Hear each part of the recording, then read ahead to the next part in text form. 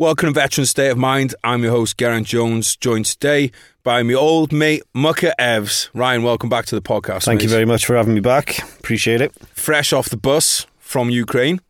Let's just get into it, mate. Let's go. Fire away. Since you were last on, which I believe was September, I think you've been away for most of it, haven't you? Yeah, so I've just come back about 4 days now. I was out there for 3 months, so it was a long one. Right. Yeah, last leave, got married, had like a 3-day honeymoon, and then, bosh, gone.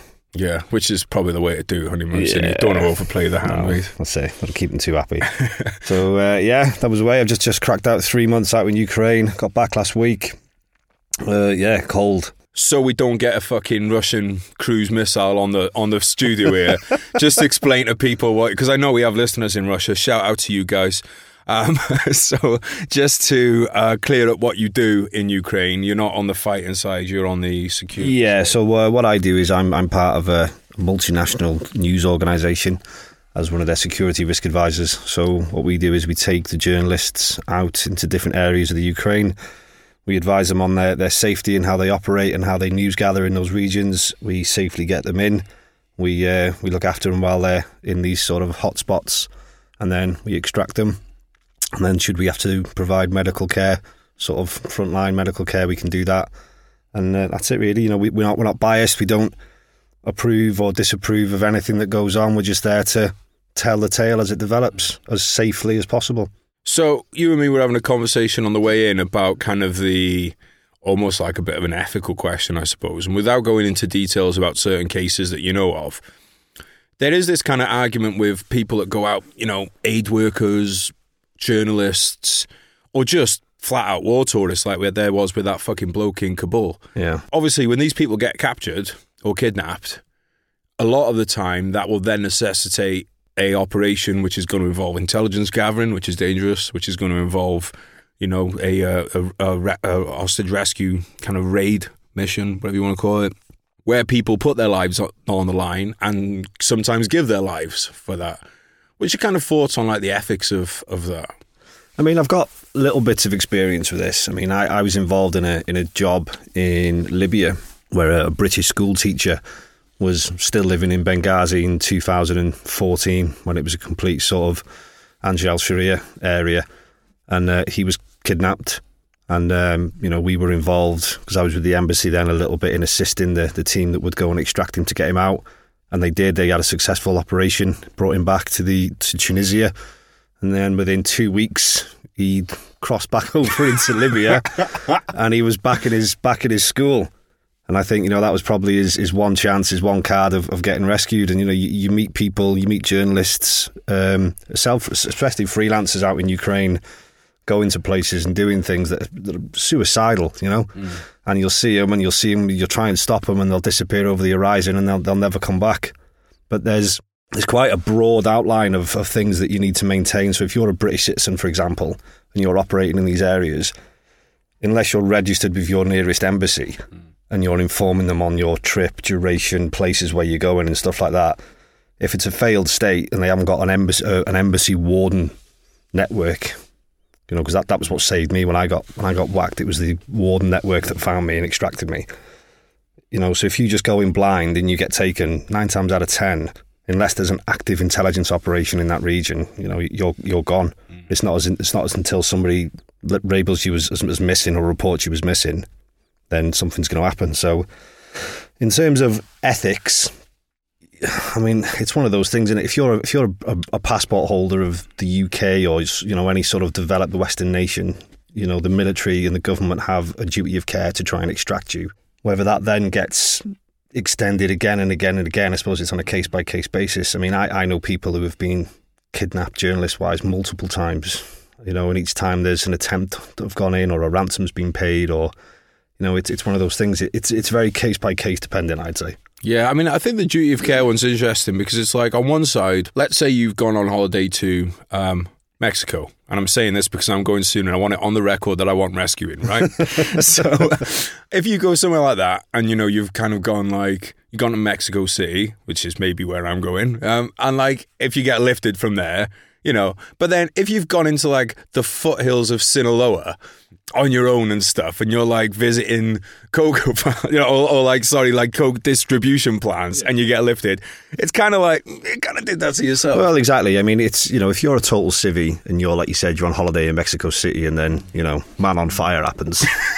Great, I'm watching it the other day, mate. Yeah. Great movie. Then, you know, you deserve to be saved. But, you know, if you're constantly putting yourself at risk and you're constantly, you know, walking that fine line, then the chances are you're going to get taken and nothing's going to happen. The other flip side to it, though, is like, you know, I've never been a tier 1 operator. I think let's say I never will be. I think we can safely say that. But I'd tell you what, if we'd been on tour and someone had said, like, you know, every time a spicy operation came up, you wanted to do it.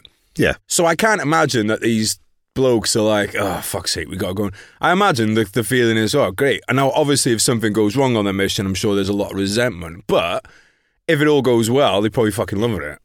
Well, yeah, it's like anything, you know. There's never a bad time to go down range and start doing stuff like that, is there? No. Unless it's in between the naffy breaks. Yeah. So like that, you know, that's kind of the other thing as well. It's because it's like, look, it's not like anyone was conscripted into the SAS and forced to go on these missions. So, you know, it's basically, we're talking about a lot of, you know, individual choices on both sides. You join the army, you join the SAS, you signed up to do those kind of raids.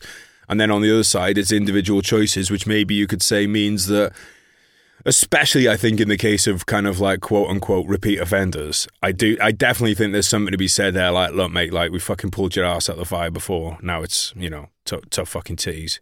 You had your get out of jail free card. Now you can fucking. There's some of these journalists, mate. Like I've worked with people, and they just have, you know, a lot of them. 99.9% of them are extremely professional. You know, they understand the risks and they're very risk adverse. And every time something happens, they will look to you for advice. And every time you have to say, no, we can't do that, which is, again, very rare, they will abide by that. But, you know, every now and again, you'll get that one sort of journalist who is like, no matter what the cost, you know, I'm getting it. And, you know, there'll be stories of people who are embedded with militia groups in Syria, people who were embedded with the Taliban, and you know, it's a lot of these people, they're artists, and you got to give them their credit, but some of them are a bit mental. Well, we know what to think about artists around here, mate. Yeah. Have you seen that movie Salvador? No. It's an Oliver Stone movie, mate. So I got into it because obviously Oliver Stone is our man behind Platoon. Great movie. And before he did Platoon, he did Salvador, and it's basically about journalists there, and they're kind of putting themselves into some ridiculously risky situations. It's a really good movie. Definitely recommend checking it out because it's kind of got all that interplay in there, bribing the locals getting knocked off while journalists are just watching, you know, and kind of like the ethics of that. And then some of the journalists putting themselves too much in harm's way, getting themselves killed. And then it's not one for the kids. Definitely not, unless you want to bring your kids up ready for the real world, in which case, you know, a bit of ethnic cleansing might be the right thing for them, you know, get them in there. So, mate, what have you been up to in Ukraine then, mate? Like, as in, like, where have you been? What have you seen? All that kind of stuff. So, I spent my first 2 weeks in Kiev. So, the way my rotation works is when our security operations manager goes out on leave, I'll cover for him for a couple of weeks. And then once he comes back in, I go out with the teams. Most of my time has been in the east, so I've been based out of Kramatorsk, mostly operating in and around Bakhmut, Soledar, Seversk, Yampili, Liman, north of Liman, and then we go down to south of Pokros, and we basically just work with different brigades doing different jobs, or, you know, watching them, and that ranges from reconnaissance, artillery, infantry groups. You know, we do a vast array of different things. And what's the kind of the picture? How's it changed in that 3 months you were there? Because I think a lot happened in that period. Right? Yeah, the tempo definitely increased in the east. The battle in Bakhmut. I mean, I was in Bakhmut in May, you know, and then it was a town pretty still well populated at the time. There was some sporadic shelling, you know, nothing too bad. Pretty pro-Russian, as a lot of the towns in eastern Donbass are. But now it's, you know, there's segments of the town, mate, that are just like Stalingrad, and it's street fighting. I was there Christmas Day, and we went to the fire brigade, who were basically just, you know, giving people hot food that was still there. And we drove into town, And we just had to immediately pull the task and extract out. I mean, there was street fighting going on 2 streets behind us. Yeah. You were getting the crack thud coming over the vehicle. There was snipers in the buildings above us. There was HMG fire going on above us. You could hear armour moving. It was pretty intense and insane, to be honest. And Bakhmut is a very case by case basis with us that we go in. We've got it nailed down pretty good now on how we operate in there. So it's achievable. It's very dangerous, but it's achievable. Over the last sort of not even 2 weeks. I mean, I was last there a week ago. The tempo changed to Soledar, which is to the northwest, I think, of Bakhmut. I'll have to look on the map. So the Russians have basically, both sides were just turning the Bakhmut into basically just a meat grinder. The Ukrainians held the western bank, the Russians pretty much held the eastern bank, and to the south. They tried to come round and flank south-north, because there's 2 MSRs that feed Bakhmut. There's the Konstantinivka road, and then there's the MO3 from Slovyansk that comes in.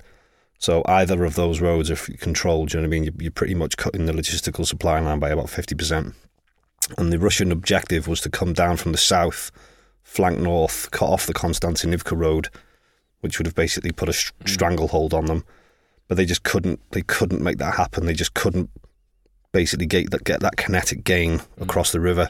So what they've done now, which is pretty smart, is they've gone north-south. They've come in force, taken Soledar, and now obviously they're putting pressure onto the MO3, which is the main supply line, out to Slovyansk. And then from Slovyansk, you've got Kramatorsk and all the rest of it.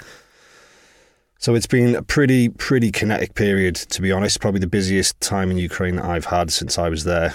I was also there for the liberation of Kherson. So I did that. That was the first job that I did of this rotation. That was pretty intense. We got into Kherson 2 days after the Russians left. And to see a city completely plastered in Russian propaganda, to see the people there and how they were living and how they were forced to get Russian passports, and to interview people that were actively involved in the resistance operation within Kherson and how they were secretly sending messages of where the Russians were operating, and which was then being translated into fire missions and stuff like that. Went to Chernobyevka airfield, which is pretty famous for that sort of stuff. That was really interesting. And just to see sort of the Russian interrogation centres and how they'd converted municipal buildings into interrogation centres, local police stations had been converted into interrogation centres and stuff like that. That was pretty. So when you talk about interrogations, are we talking like those Iraqi kind of fucking manacles and torture? I mean, pretty much. I mean, this is just basically going off the evidence that we seen when we went there. We went to a place that was called The Hole, where people were taken, and we interviewed people who lived around that area that had physically seen people rolled out the back of trucks and dragged in there and never come back. So a lot was going on there. We went up to the bridge that runs over. I forget the name of the bridge, but we went up there. That was pretty interesting. There was still a hammer and sickle flying above the bridge because there was too much sniper fire for the Ukrainians to get rid of it. So that was quite surreal. So it was interesting. I was there when the whole Iranian drone thing came in. So that was quite nuts. But it's been busy. So just explain that to people, because you were in Kiev at the time, weren't you? Yeah, I was. Yeah. So to explain to people what those were and what was that? I forget the name, but it's this kamikaze Iranian drone that basically flies. If they haven't called it Tojo, I'm going to be very upset. Yeah, low and slow. Basically, it comes in. It's powered by like a Vespa engine, so it just sounds like a moped. It's just like these hipsters are getting out of control, mate. And it comes in. It's like, and then boom. It looks like like the old doodle bugs from like yeah. But it's one of them. And anyway, everybody goes nuts, and all the police just start rattling off in the air and end up hitting buildings. And I was going to say probably slaughter load of. Yeah, so it's to be honest, I mean, there's a lot of incoming in Ukraine at the moment. A lot of it's targeted into Kiev, but the air defence there is second to none. I mean, they've got like a 98% success rate. Wow. I mean, the air defence in Kiev is next level. Was it Patriots? Well, they've got Patriot now. Yeah. I'm not sure whether that's being deployed, but I know that they've definitely got it. So you can see So the tactics that the Russians are trying to do to sort of circumnavigate the air defence is they'll fire a wave of missiles that'll be duds. They won't have any warheads in them. So then the air defence will come up and knock them all out the sky. And then immediately following that then, as obviously they're replanning the air defence, that's when they'll throw a second wave in. Sneaky fucking Russians. Yeah. But then now, so they've started now targeting other areas, primarily with softer air defence, like Odessa. So they can hit Odessa easily because they can come straight in from the sea. Right. There's no air defence sort of, in depth. And Dnipro, again, historically is a town that's received quite little strikes, really. There's a lot of Chinese investment in Dnipro, so it doesn't get hit as much. Mm-hmm. Wonder where that is. Saying that, obviously, in the last 48 hours, there was a massive strike on an apartment building there. I was talking to colleagues of mine this morning that were on site, and they've just said it's like a scene from September 11. It's absolutely horrendous. Huge loss of life, huge damage. And it just looks completely, like a civilian, building, apartment building. Yeah. Normally, when you go to these strikes, you'll see that there are signs of, the military there. You'll go to an apartment block or you'll go to a shopping precinct. There'll be loads of Ukrainian military trucks packed up around the back, or there'll be blown up ammo containers everywhere. But from here, it pretty much looks as if it's just a totally civilian target that they've hit and killed a lot of people. So, it's not great. No, mate. I mean, it's such a fucking waste, the whole thing. Yeah. I haven't had a chance to read it yet, but I saw old Condi Rice and what's his name? Fucking not Bill Gates. Robert Gates. Yeah. Apparently they've just published an op-ed in the Washington Post, which runs along the lines of Ukraine can't win, which is interesting because, those two are two of the biggest war orcs you're ever going to meet in your fucking life. Big military industrial complex fans. They've done very well out of it. And I'm wondering, there's two things going on here. One, are they preparing people for because, their kind of crew are the very much Ukraine flags in the bios crew, right? Yeah. And I'm wondering, are they trying, because you know how it goes in the media, mate. There's a story that's put out from the establishment that starts to trickle down then and is picked up by the media, and then public opinion starts to change, because it's going to be very hard. It was the same as COVID, right, where they had the vaccinations, and then all of a sudden they dropped the mandates. A lot of people who'd really bought into it were like, well, you can't drop the mandates, what are you doing? So obviously, if we just said at this point, right, now we're not supporting the war in the Ukraine, there needs to be peace, people would be going, well, what the fuck? So you have to kind of trickle it down a bit. So I wonder, is that the aim? Are they going to start to do that? Or is the aim, or is this, they're losing, so what we need is another $100 billion? I'd say the latter. I mean, there's more Western gear there now than I've ever seen. I mean, you'd laugh. We were on the MO3 the other day, and there was a load of wolfhounds, British military wolfhounds, 6 of them on the side of the road, smashed to bits. Right. I seen snatches driving around there the other day. I was wondering if snatches were going to, because I could just imagine Zelensky turning around like, nope, don't want these. And I was like, oh my God, the journalists were like, what's that? I said, see that vehicle over there? I have driven around one of them in Northern Ireland, Iraq, and Afghanistan. I'm not getting in there. And now it's just cruising around Donbass. But there's all sorts of stuff there. There's M113s there now. There's Mastiffs. At this point, I really feel like when I'm doing my tax return, we're coming up to tax return season. Yeah, I'm going to start putting Mastiff on there and being like, look, I probably only paid for a few nuts for the wheel, but I want a rebate on that. Yeah, well, I don't blame you, mate. It's getting bigger and bigger. So the Yanks have now given them Bradleys, which is a big deal. Yep. I read somewhere yesterday that the Brits are even considering sending Charlies. No, we are. It's confirmed. 10 of them, I think. Right. Well, that's nuts. A mate of mine who I work with is an ex-tanky, and he loves all that. Do you know what I mean? And you see Russian armour moving down there. And you'll see there'll be T-64s, T-72, stuff like that. So to put Challenger 2 out there is going to be a bit of a game changer, I think. Figures though, obviously, the weapon system's the weapon system, right? But they're on about you having them for this will make a huge difference in the spring offensive. I'm thinking, fuck me, can you really master a weapons platform or whatever you want to call it, or in that amount of time and everything? And I'm just, I don't know. I mean, I've never been a Challenger crew member, so I I mean, look, you and me know infantry stuff. We could both safely say, yeah, you can train someone up on a GPMG to be good at it in a short space of time. But I don't know about an integrated system like a Challenger with an integrated crew and the support that comes with it. I mean, me and my mate who's a tanky, I give him shit constantly, and he gives me shit constantly, and that's cool. That's how it works. But the Charlie 2, mate, is, from a layman's term, it's the tip of the spear of modern age main battle tanks. You know what I mean? So they must have been sending these guys to Bovington, to gunnery school, this hasn't just said, "Oh, I'll tell you what, here's 10 Charlies, crack on." I mean, doesn't it have a fucking jet engine or something? I'm pretty sure it's not a box. Is that like the Batmobile? I don't think it's like a bog standard V8 engine or something, mate. I'm pretty sure it's got some fucking mad turbine engine. Even the maintenance that's going to come behind that. You see, they make these tanks that you see them all the time, mate. They get fucking hammered. There's always vehicles on low loaders, right? And as you're driving down, and you'll see them, there's BMPs, BTRs, T64s, T72s, and they're smashed to fucking bits. Well, we spent just as much time working on our Warriors as we did in them. Yeah. So, it sounds like, I think civies have this idea of, these tanks will just turn up and they're just going to drive from Ukraine to Moscow. It's like, don't really work like that.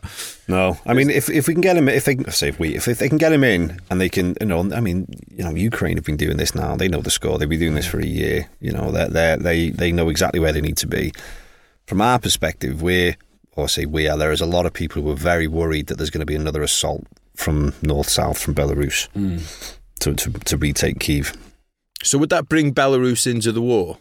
Because this is a tough one, isn't it? Because, if Belarus isn't actually involved in, let's say your Russian weapons are coming through Belarus, is that any different to NATO weapons coming through Poland? Not at all. No, it's not. And I think the actual state that Belarus is in, and the opinion of a lot of people that I've spoken to in Ukraine, is that if Belarus commit their armed forces to this, that, civic public order within Belarus, they wouldn't have enough people to be able to, to control their own state.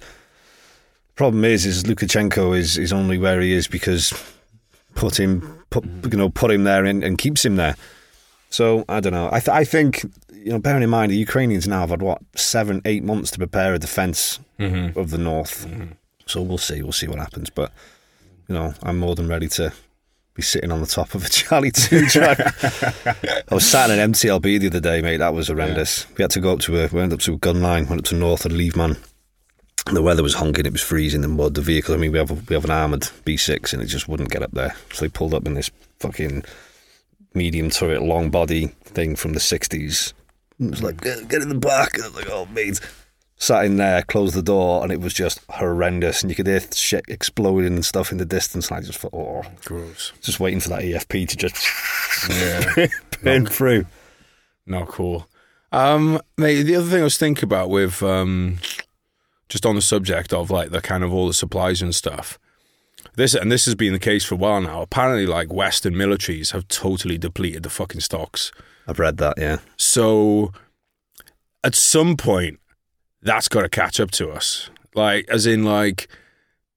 don't get me wrong, I'm sure they're all fucking licking the lips at the contracts, the military defence contracts they're going to get, which, from my cynical point of view, has been kind of a lot of the driving force of it. Not all of it, but a big part of it. Yeah. But at some point, once you've depleted the stock, you've depleted the stock, right? There's nothing more to fucking give. And I do think that... look, maybe this is just the optimist in me. I really hope that there's going to be a push for negotiations for peace. Obviously, fucking hell, I wish it'd start today. But I'm really hoping there's something. And people aren't going to be happy with it because at the end of the day, there'll have to be concessions both ways because that's what... Unless you do what we did to Germany, which is flattening all of Germany, or you flatten all of Japan... You don't get an unconditional surrender. That's how it's going, mate. These towns that are supposedly now under the referendum that in the eyes of Russia are Russian. They have no drama whatsoever in flattening these towns. Yeah.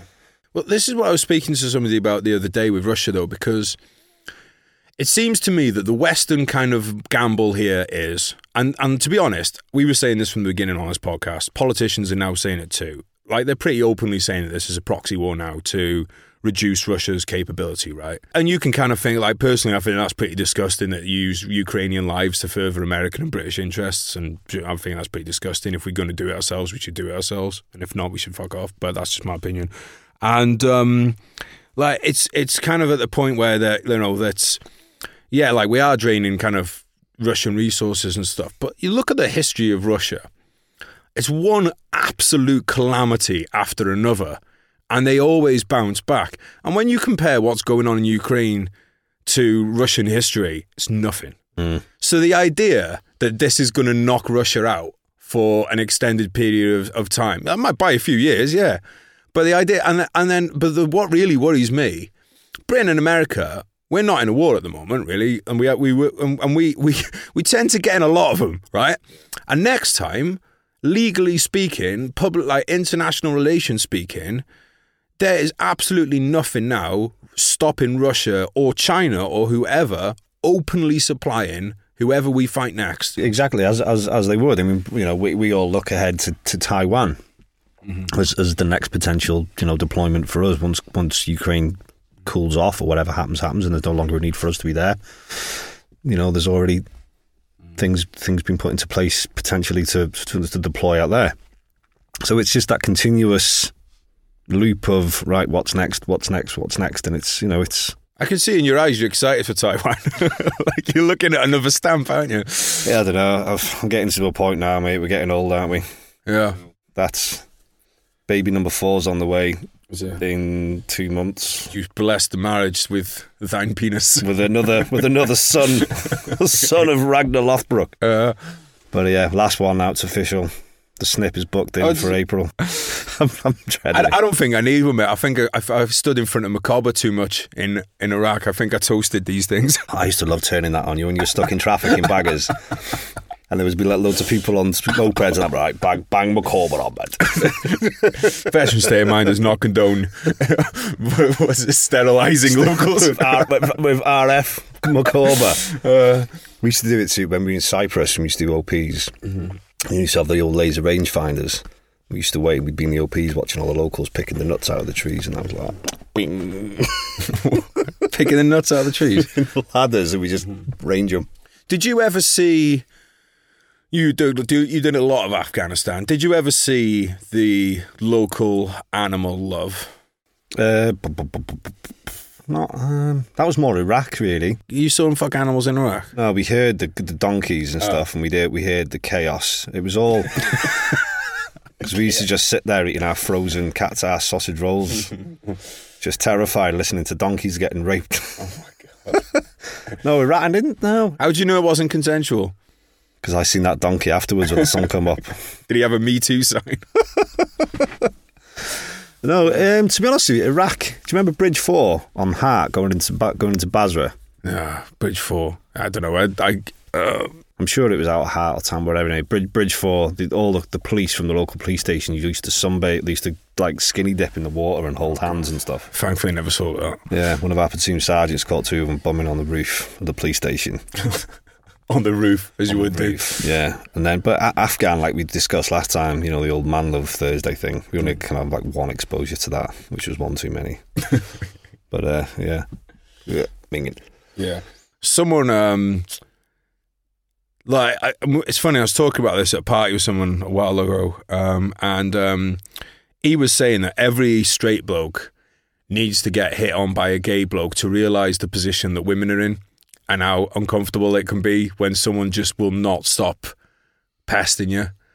And I heard that the other day. Someone started messaging me, and look, mate, I'll be honest, may have encouraged them. Attention is attention, as far as I'm concerned. Are we talking about you?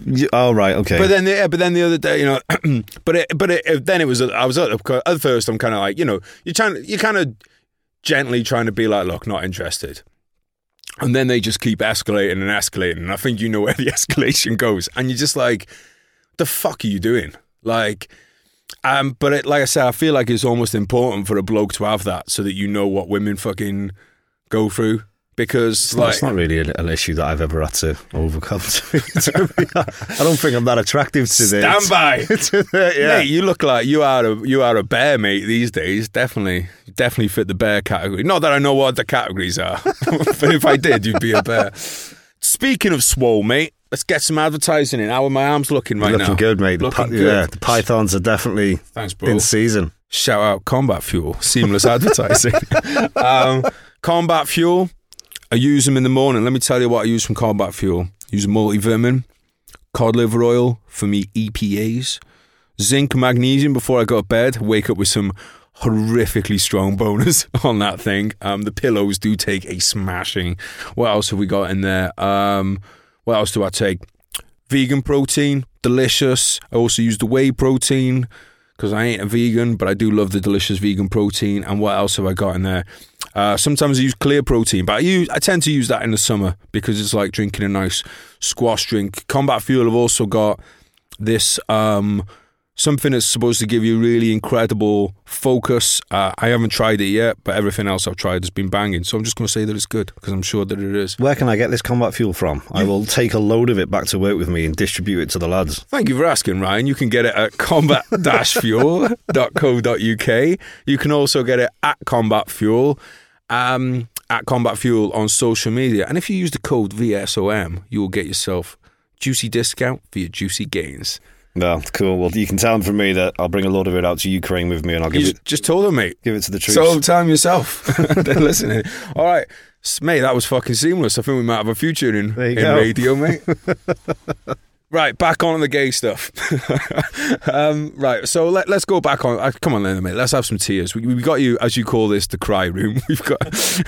We got you in the cry room. So let's get some tears out of you for the audience. We've had some laughs. We'll have some cries. What has been over these few months, from the point of view of a father, and a husband?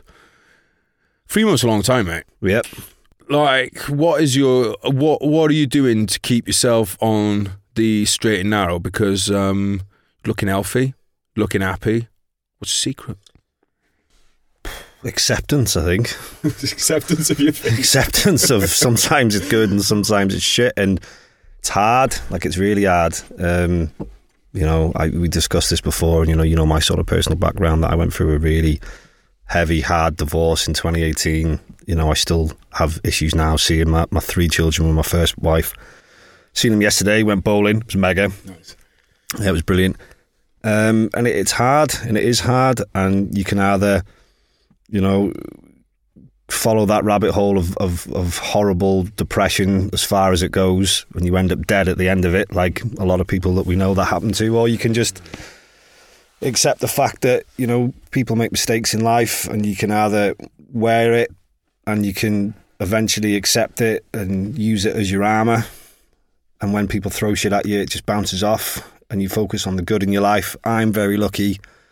I'm now married to a woman that turned my life around and put me back on the straight and narrow, who is amazing in every way. And we're having a little boy. We're having another baby, and I never thought I'd have children again, but I'm going to be a daddy again, and in a very selfish kind of way. I don't see this as my chance to do it right. I don't see it like that, but I see this as a way that I can be a person now that I should have been then. And I see that now, and I thank God every day. I'm not religious, but I thank whatever there is to thank every day for the fact that I've now got an opportunity to right some wrongs in my life, and I can be a better father and a better husband than I was. And I think if it wasn't for the experiences that I went through that have now made me see life the way that I do now, the bad things I've tailored it so it's had a positive effect on me, if you know what I mean. I'll never be able to right the wrongs of my past, and I've always said that, you can only apologise for things so much, but eventually you understand that it doesn't make a difference. So all you can do is try and be a better person. And that's where I am now, really. I live my life. I try and be good. I understand a lot more of my own self, and I had help for that, and it changed the way that I think, and I understand now what toxicity is in my life, and I try and avoid it. And I embrace the good, and I just try and be a good person, and there's a lot of stuff that we see in our line of work that it can very easily drag you down into a hole, if you try and make sense of it and you try and justify it. But you just have to just let it wash over you a lot of the time. And I know that sounds very barbaric and it sounds very selfish, but to kind of maintain your own soul, sometimes you have to see something and you just have to deal with it for what it is, and then you move on, and then you just let it fall in your wake, and you focus on the next thing, and that's how you continue being who you need to be for the people who are at home waiting for you, who love you. And that's the only way that you cope, or it's the only way that I cope. That was too positive, mate. I said I wanted tears. No, mate, I think you're dead on, mate. I'm glad you're in a good place, mate. I think something you're saying there, especially if you're like somewhere like you are now, where you're seeing the worst sides of humans, but also, the best sides too. Yeah. I think one of the things we do as human beings and as people who want to achieve and people that want a better life, not just for ourselves, but for everybody, is we bite off too much that we chew sometimes, and that just becomes overwhelming. Yeah, massively. And I think just kind of trying to get in this mood thinking now of being like, sort your own life out. And maybe if you influence 2 or 3 other people to sort theirs out, then that's the kind of the win that you have to go for. Whereas, like, if you're like, right, I want to change all this and I want to end, well, like, it ain't going to happen. You're gonna drown. It never will. It's expectation management. You compartmentalize your life, right? And I've always done this, and it's been to my benefit, and it's also massively been to my failure as well. You have certain parts of your life live in different boxes.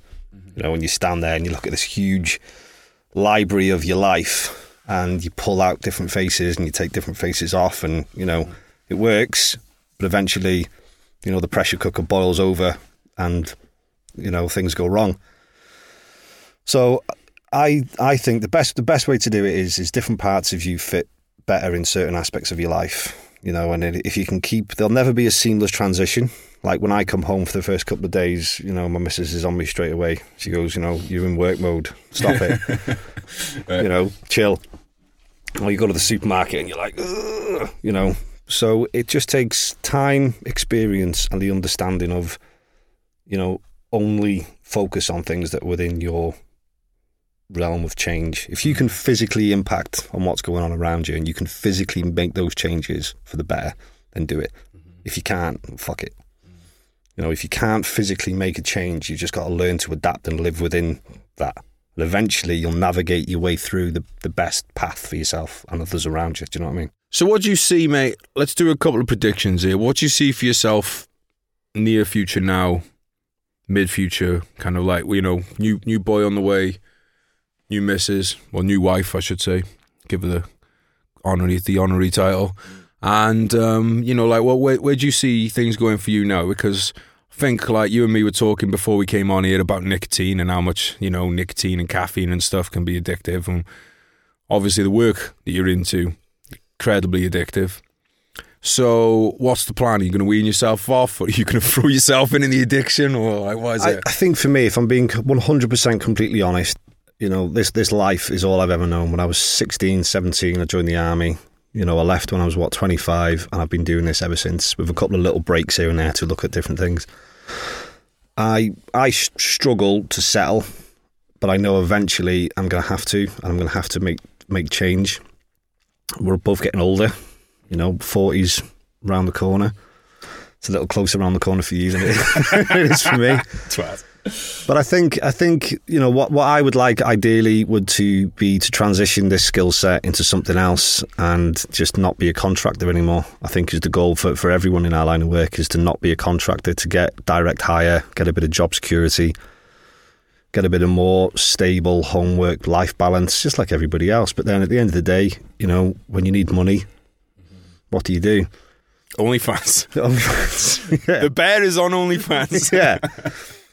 But, things will change. I mean, my partner has got a career that she's very, she's taking time out of now, and I want her to be able to prosper in that. So when the baby comes and the maternity finishes, I've got a lot of decisions to make. At the minute, I'm doing 6 weeks on, 2 weeks off, which is never 6 weeks on, 2 weeks off. I mean, I've just done 3 months on, 2 weeks off. So some big decisions are going to have to be made, but at the same time, this is going to sound very shallow, but cash is king, isn't it? And you need to be able to support your family. You've got to pay your child maintenance, and you've got to. Nobody wants to be skint, do they? Let's be honest. I've been skint and it's shit. Nobody wants that. But at the same time, I don't want to be driving around in a B6 for the rest of my life. Mm-hmm. So, I don't know. You want to be flying on a G6. Yeah. No, mate. That's absolutely true, mate. As far as the crystal ball goes for Ukraine, what you're seeing in that? I think at the moment, Russia won't back down because it won't lose face. Ukraine won't back down because they know that if Zelensky goes to the negotiation table and he loses Crimea and he loses Luhansk, that's his career over. So I think as long as the West is still pumping arms, munitions in, it'll keep going. It'll keep rolling. But, we get to next month is the 12-month point. People, looking ahead, what's going to happen? I think Russia need, if they want to succeed, they need to do another massive attack into the north. A strike in the critical infrastructure over the winter hasn't really been successful. Mm-hmm. They've hit the power, they've hit the water, they've hit the gas. The Ukrainian people have just smiled back and, they've kept on going. Yeah. The resilience is there. The Ukrainian people will fight to the end. When you see that, I've never in my life seen a people as resilient and as strong as the Ukrainian people. And I can see, I 100% support that. They will fight till the end. So how this ends, I don't know. I think it's only going to end because Russia aren't going to want it to end. The Ukrainians, as you said, aren't going to want it to end. It's only going to end when the West decides it's fucking ending. America puts its foot down and says there will be this treaty, and that's why there'll have to be concessions to Russia, because otherwise why would Russia agree to it, right? But I think with the right kind of and there's been things like recently, like Zelensky's just done a deal with BlackRock to rebuild the country and stuff. So now there's there's a lot of financial interest in rebuilding what we've also just contributed to. But that's it. That's the game, isn't it? Yeah. I mean, Christ, me and you've seen that. Yeah. We just destroyed Iraq, and then in our 20s, and then spent our 30s looking after people rebuilding it. And look, mate, you said cash is king. Yeah. Zelensky's never taken another commercial flight in his life. He's already very well healed. He's about to, he's set, and I think that's the way that this ends, with Western interests. It was the way the First World War ended. Is the way a lot of these wars end. The banks, the governments say, look, at this point now, this is now not profitable anymore. Now it's time to go into phase 2, the rebuild, and something will get sorted out. I think the end of the ground war is a long way off. Well, that's just something else people we forget in this country, because when Britain has gone in and done ground wars, the invasion of Iraq, it's over in no time, because we just wait for. But I think for this, we need to look more at like the Iran-Iraq war, the Second World War as examples, Korea, those kind of things. Could go on for fucking 4 or 5. It could. I don't think it will, but it could go on for I think years. There's still another 12 months to 2 years on this. I mean, this is a big issue that I have with reporters that come in who are very cocksure of themselves, that have worked in conflict, blah, blah, blah, blah, blah. And the first thing you have to say is, listen, this isn't a conventional army fighting a militia guerrilla force. This is 2 conventional armies fighting an asymmetric land, air and sea battle against each other. And it's terrifying when you see, we're all used to getting rocket attacked and mortared and stuff like that. But when there's a forward observer with eyes on you, and they're bracketing your vehicles as you're driving in, and you're watching rams landing in fields and then correcting, mate, it's fucking terrifying. They do what we do. Yeah. And, they're really good at it. Mm-hmm. And I also think as well, wars tend to kind of they don't tend to end in summer's a great time for campaigning, and both sides will be jockeying for position. So I think at the very earliest, and this is, I'd fucking love to be wrong on this. I'd love to be their piece tomorrow. But I think realistically, both sides are going to go try and get what they can, at least through the summer. I think so. I think we're getting to a point now where the ground is still hard. The initial invasion was in February. You know, you can move armour across open ground in that terrain. You know, it's still -10, -15 there now. So the ground's hard, so you can push armour wherever you need it. That will change come March, April. The ground will soften again. Then the temperature goes through the roof in May, June, July, August. You know, it's warm.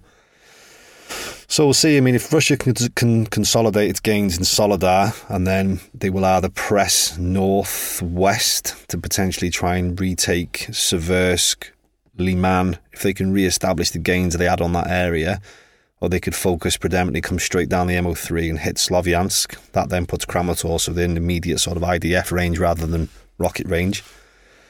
You know, and it'll massively change the dynamic of what's going on in Donbass. And then the Ukrainians could flush everything they have in to push them back, which will then create a vacuum in the north, which then could be when they fire in again from the north. So it's a chess game at the minute. We'll see what happens.